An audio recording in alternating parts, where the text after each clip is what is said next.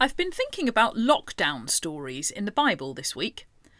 Might surprise you to know there are quite a few actually, not coronavirus related ones obviously, and fortunately no Zoom anywhere to be had, but lots of lockdowns of varying different kinds. I mean, I suppose the most liturgically appropriate at the moment would be the story of the disciples from resurrection to Pentecost.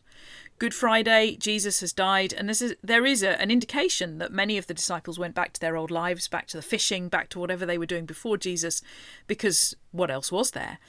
But the day resurrection happened, they couldn't do that anymore. They couldn't go back. They knew there was no going back. They were now in fear for their lives, and the only options were to stay together and to stay in.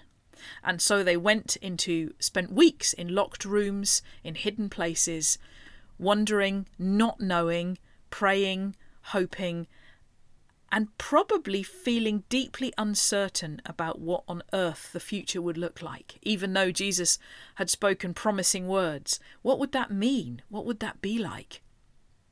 And so there are New Testament lockdown stories, but there are lots of lockdown stories in the Old Testament. And if you've heard me speak at all over the last sort of 9 months or so in your Ordinary Synod or anywhere else that I've been, you're likely to have heard me at least reference the story of the widow's oil, because it's one of my favourites.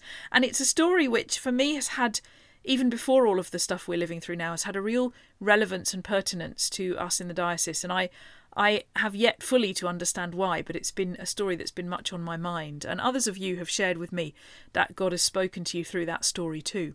So in case you don't know the details, very briefly, a widow is in fear for her livelihood, for her life even, and certainly for her sons, because she has debts that she can't pay, and the slave traders are threatening to come and take her sons in payment. And so she goes to Elisha the prophet and she says, "What am I going to do?" And he says, "What have you got in your house?" And she says, "I have a little bit of oil in a pot." And he says, "Gather pots from your neighbours, go into your house, shut the door and start pouring." And so we move from one theme of lockdown to an associated theme of multiplication. And again, all over the Bible there are stories of multiplication, of food being provided in miraculous ways, of resources coming when they are technically impossible, whether that's manna in the desert, whether it's food brought by ravens. In the New Testament, Jesus turning water into wine, feeding 5,000 people.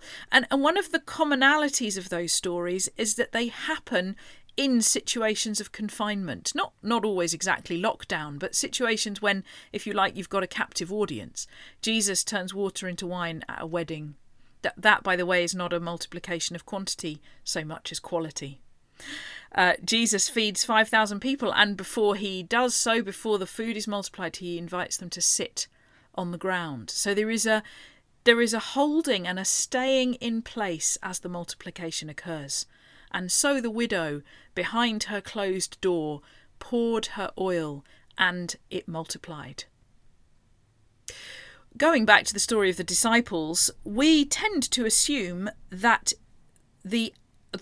what you could only really call the outburst that happens on the day of Pentecost, the pouring out into the streets with the good news of the gospel, we assume that happened because of the flames of fire. We assume that all of the courage and the life and the vibrancy that poured out of that room was imparted by those flames of fire that landed on the disciples' heads. And that day was certainly the fulfilment of something, of course it was. But what if it was the completion of a multiplication that had been going on in lockdown? We hear of Jesus coming to the disciples seemingly through the wall, because he doesn't appear to walk in through the door, appearing in their midst, breathing on them, speaking words of hope and encouragement.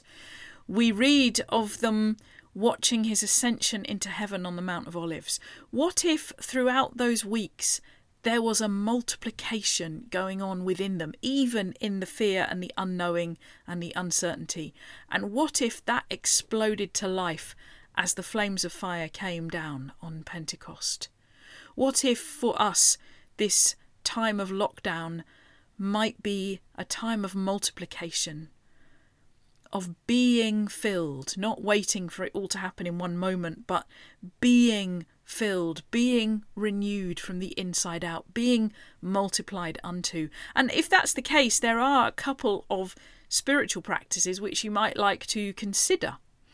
One of them, of course, is emptying, because we can't be filled unless we are prepared to empty. I often imagine the widow with her oil pouring. There must have been a moment when they knew there was more oil to come, but they'd filled all the jars, and all the jars we know that they'd got lots of jars from other people, but they must have looked in their own home for containers. I can almost imagine her saying to one of her boys, get your trainer out of that pot, bring it over here, we need more room for this oil, or whatever the 7th century BC equivalent of that parental cry might be.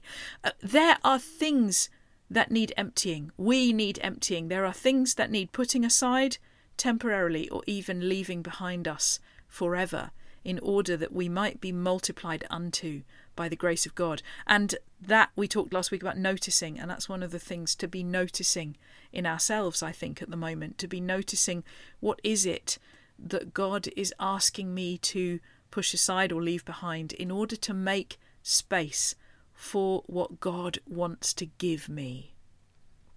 And then the other noticing, of course, is precisely that. It's noticing what God wants to give me.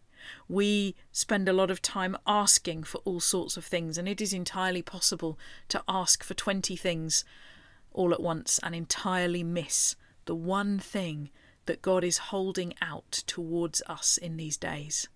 I was having a conversation with a friend the other day, and he was saying to me, the thing is that I realise that I'm so busy most of the time in my life. My days are very busy, and now that I don't have to be busy, I realise I'm choosing to be busy, because so much of my busyness is self-generated. It keeps me occupied, it keeps me from being alone, all those sorts of things. What do we need to let go of, to empty ourselves of?